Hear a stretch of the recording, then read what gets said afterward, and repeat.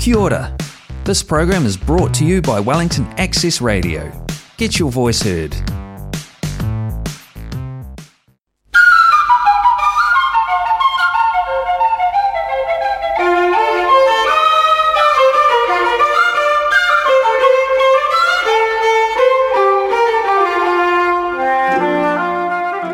Good day everyone, and welcome to Capital Irish, the Irish-related programme that comes to you every Sunday at high noon on Wellington Access Radio 106.1 FM.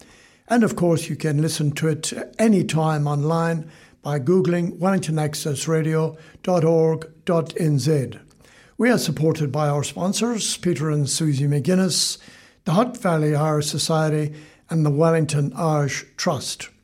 With me in the studio doing the important technicals is Marion Grealis, who is also one of our presenters and does a great job in both roles. St. Patrick's Day is 4 days away. It's on Thursday. Here in New Zealand, we are still in partial lockdown with only 50 people allowed at gatherings. The normal St. Patrick's Day celebrations will be a quiet affair. But in most other countries, the celebrations will be back better than ever. Did you know that as well as being the patron saint of Ireland, Patrick is also the patron saint of Australia, also Nigeria and Montserrat? This gives him a universal recognition in the world. He is also the Christian apostle to the Irish diaspora worldwide. He is one of the best-known saints in the world. There are more than 7 million people in the world that bear his name, Patrick. There are many churches and cathedrals that bear his name, one of the most famous, of course, being St. Patrick's Cathedral in New York. Not bad for a former slave who was kidnapped from his family when he was 16 years old and sold. He was kidnapped by pirates and sold as a slave to Irish landowners. He escaped from Ireland 6 years later, returned to his Roman family in the west of Britain, which was then, of course, a Roman province. His real name was Maewyn Succat, S-U-C-C-A-T, that's the family name. Years later, after being ordained a priest, he changed his name to Patrick. You know what it means? Father figure. He asked to be sent to Ireland as a missionary, which was then known, of course, as Hibernia, which means land of winter. His goal was to evangelize the pagan Irish. And by the time of his death, as an old man, he had largely achieved his ambition. He achieved all that without cell phones or internet or Facebook or any modern day communications. He did it by the force of his personality, setting up monastic structures in towns and small villages all over the country. His grandfather was a priest. Now that's not surprising, as most priests were married men up until about 1123 AD. Historians say that Patrick died in 461 AD. That was 29 years after his arrival in Ireland as a bishop. He used the shamrock, which is a type of clover, to try to explain the Trinity of three divine persons in one God. That's 3 leaves on one stem. He left us with the Celtic cross, as the pagans had worshipped the sun for thousands of years. Patrick incorporated the sun into the Latin cross, and that Celtic cross is world famous today. He is buried in Downpatrick in County Down, as is St. Bridget, Ireland's most loved female saint. The next most famous Irish saint would probably be Saint Columkill, also known as Columba, who died a couple of hundred years later, 597 AD, and he's buried on the island of Iona in Scotland. He was born in Garton, East Donegal. He is credited with bringing, or at least extending, Christianity in Scotland. And one of his monks, St. Aidan of Lindisfarne, played a major role in the Christian evangelization of England. There were many more great ones who carried on Patrick's evangelization to the far corners of the world. Their legacy is a huge one. In their day, Ireland was known as the land of saints and scholars. After that, time for some music, and we will have the Chieftains with some traditional stuff up against the Boholones.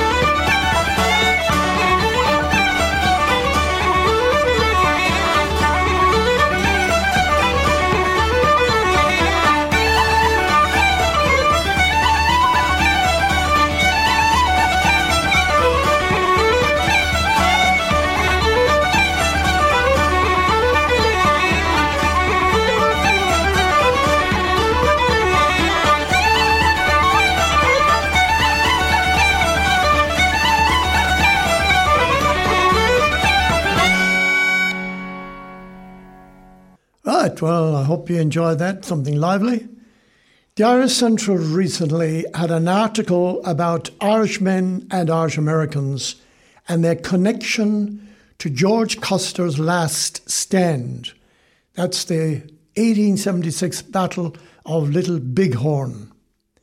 What I like about this newspaper is the fact that it takes pride in the Irish contribution to the building of the good things about America, but it also publishes, and is not frightened to publish, the fact that the Irish were also part of the negatives and not so good elements in the building of modern America. The article says that of the 268 soldiers that died with Custer in that Battle of Little Bighorn, 34 were Irish-born, including Custer's captain, a Wicklow man, Miles Keogh. The battle was fought, as they mostly are, for control of gold found in the Black Hills of Dakota a year before. The Black Hills were sacred to the Native American Sioux people and the Cheyenne people. Within a year of Custer's last stand, the native tribes in that district were forcefully confined to reservations and their lands confiscated by the government.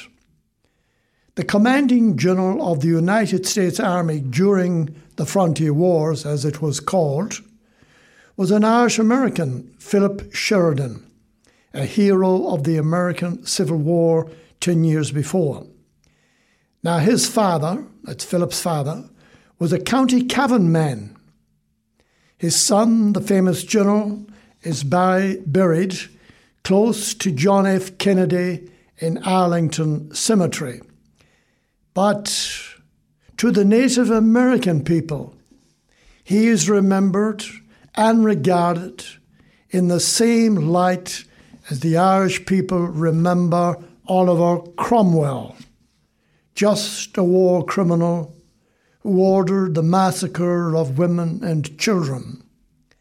He is, that's the general, he is credited to have coined the famous phrase, "The only good Indian is a dead Indian." Well, 13 years after the Battle of Little Bighorn, the Wounded Knee Massacre happened December 1890 in South Dakota. And there, 300 men, women and children were massacred. 20 of the soldiers who did the killing, were awarded the Medal of Honor, the United States' most prestigious commendation. There have been petitions made to different presidents, and the recent one to Joe Biden, to revoke those medals, but so far to no avail. That massacre was the final symbol to the end of Native American resistance. After that, they were all forced into reservations. Their history is indeed a sad one, much sadder than our own history. Irish soldiers were involved in that massacre. 4 of them died there. And the last surviving American soldier of that massacre was also an Irishman from Crestwellan in County Down. His name, Hugh McGuinness. And he died in the 1960s at the ripe old age, at the time, of 94. Now, writer and historian Dee Brown was one of the first American historians in 1970 to tell the story, the true story really, from the Native American perspective. He wrote that after years of broken treaties and the tidal waves of European settlers, their dreams, that's the Native Americans' dreams, died there. His book is called Bury My Heart at Wounded Knee. Time for a song with a Native American connection, sung here by the great late Liam Clancy, Shenandoah, which means beautiful daughter of the stars in one of the Native American languages.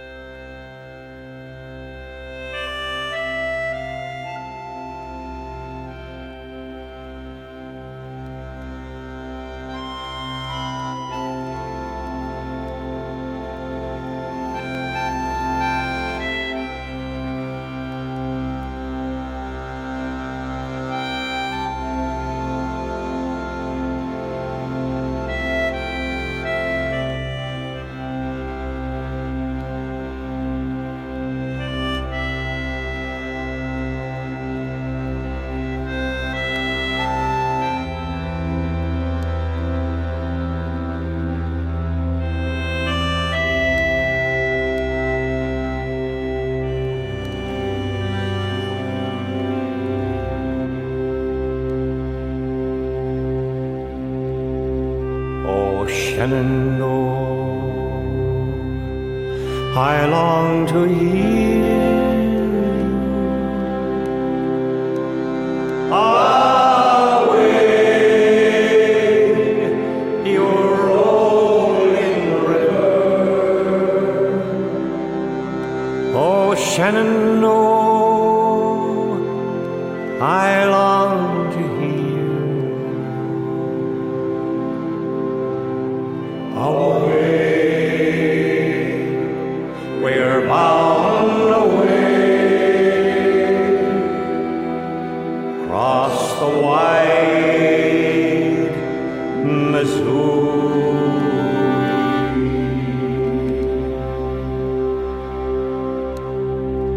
The old Missouri is a mighty water.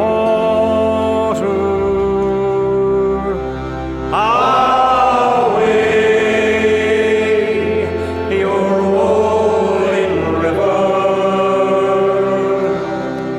The Indians camp along her border.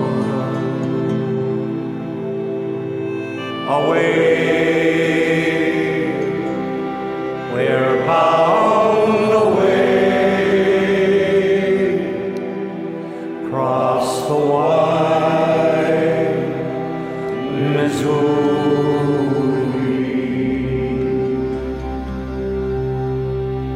A white man loved an Indian maiden. Away,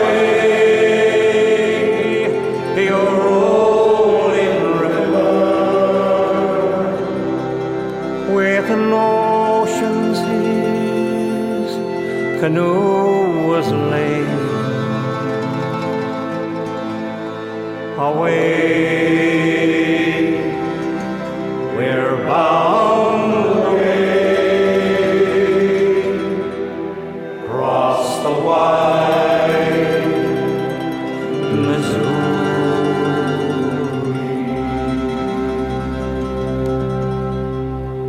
Oh, Shenandoah, I love your daughter.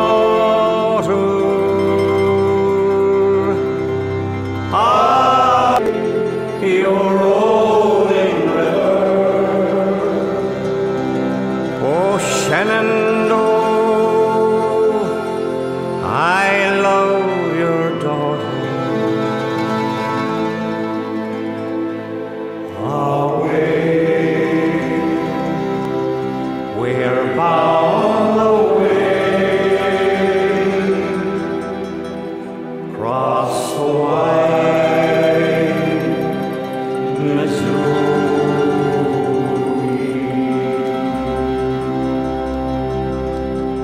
Oh, Shenandoah,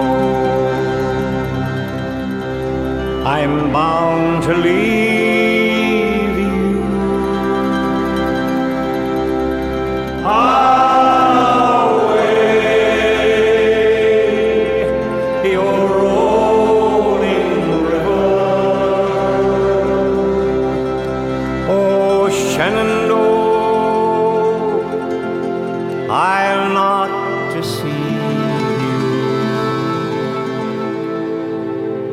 We're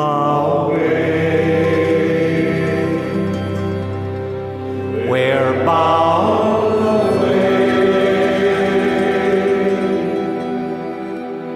across the wide Missouri.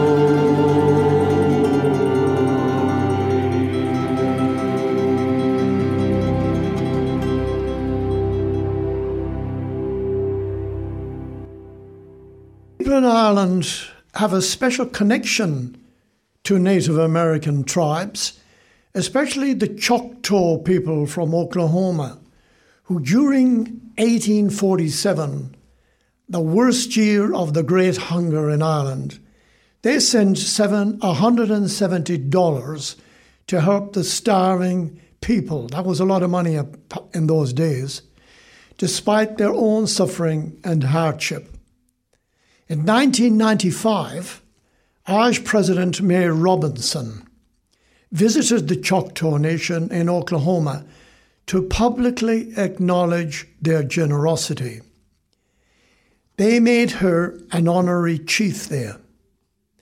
On St. Patrick's Day 2018, Leo Varadkar, the Taoiseach at the time, also went to Durant, Oklahoma, to witness the designation of a sculpture to mark the tribe's act of kindness.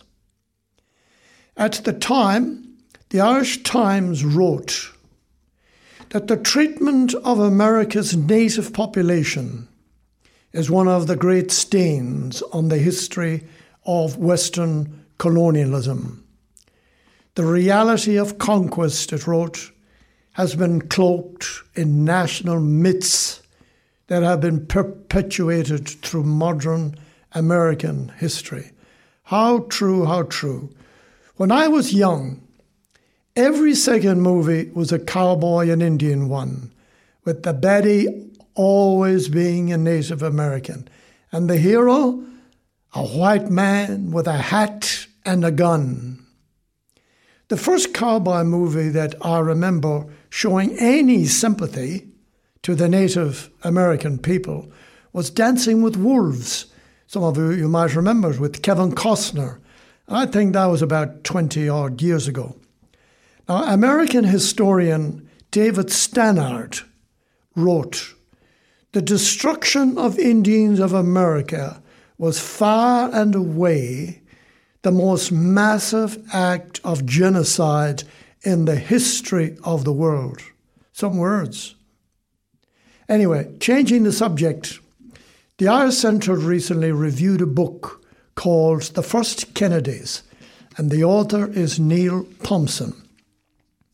When we think of the Kennedys, known by many as America's first family, we associate them with wealth, power, and style. This, the author says, is a million miles from the humble origins of Patrick and Bridget Kennedy, the hard-working 19th century Irish immigrant couple who escaped famine, poverty, and oppression in Ireland to create their life together in an American city that hated Irish refugees. The hero in the story is Bridget Murphy. Her husband, Patrick Kennedy, died young from TB, leaving Bridget with 4 young Kennedy children. Even burying her young husband was an ordeal, as the then Protestant-run Boston City showed contempt for poor Irish immigrants. There was a law preventing Catholic burials within the city limits. She was forced to take 2 boats to reach the town of Cambridge to bury her young husband.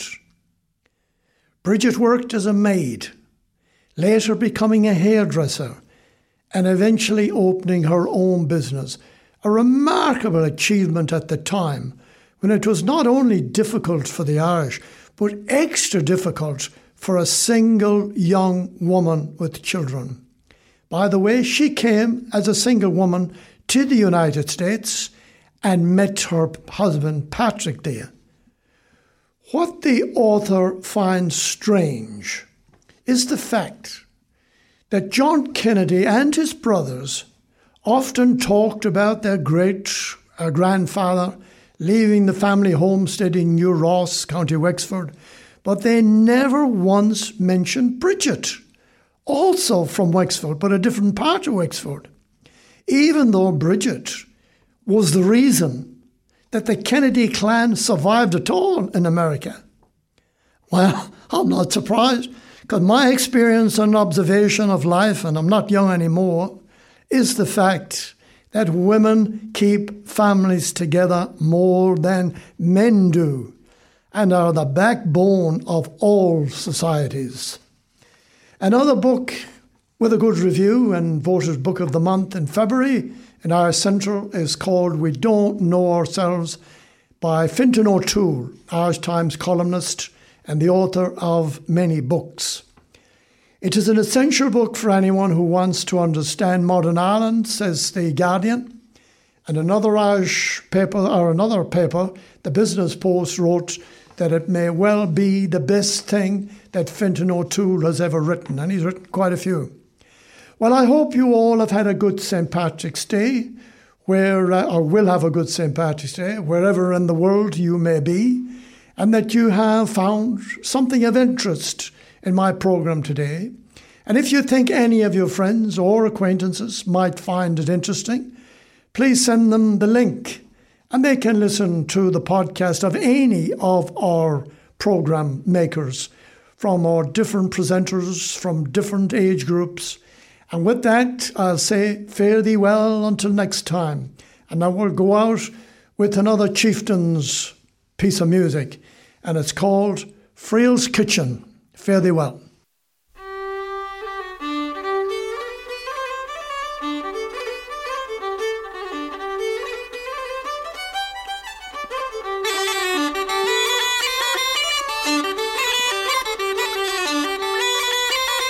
You've been listening to Capital Irish on Wellington Access Radio 106.1 FM thanks to the generosity of our sponsors. We couldn't be here without them.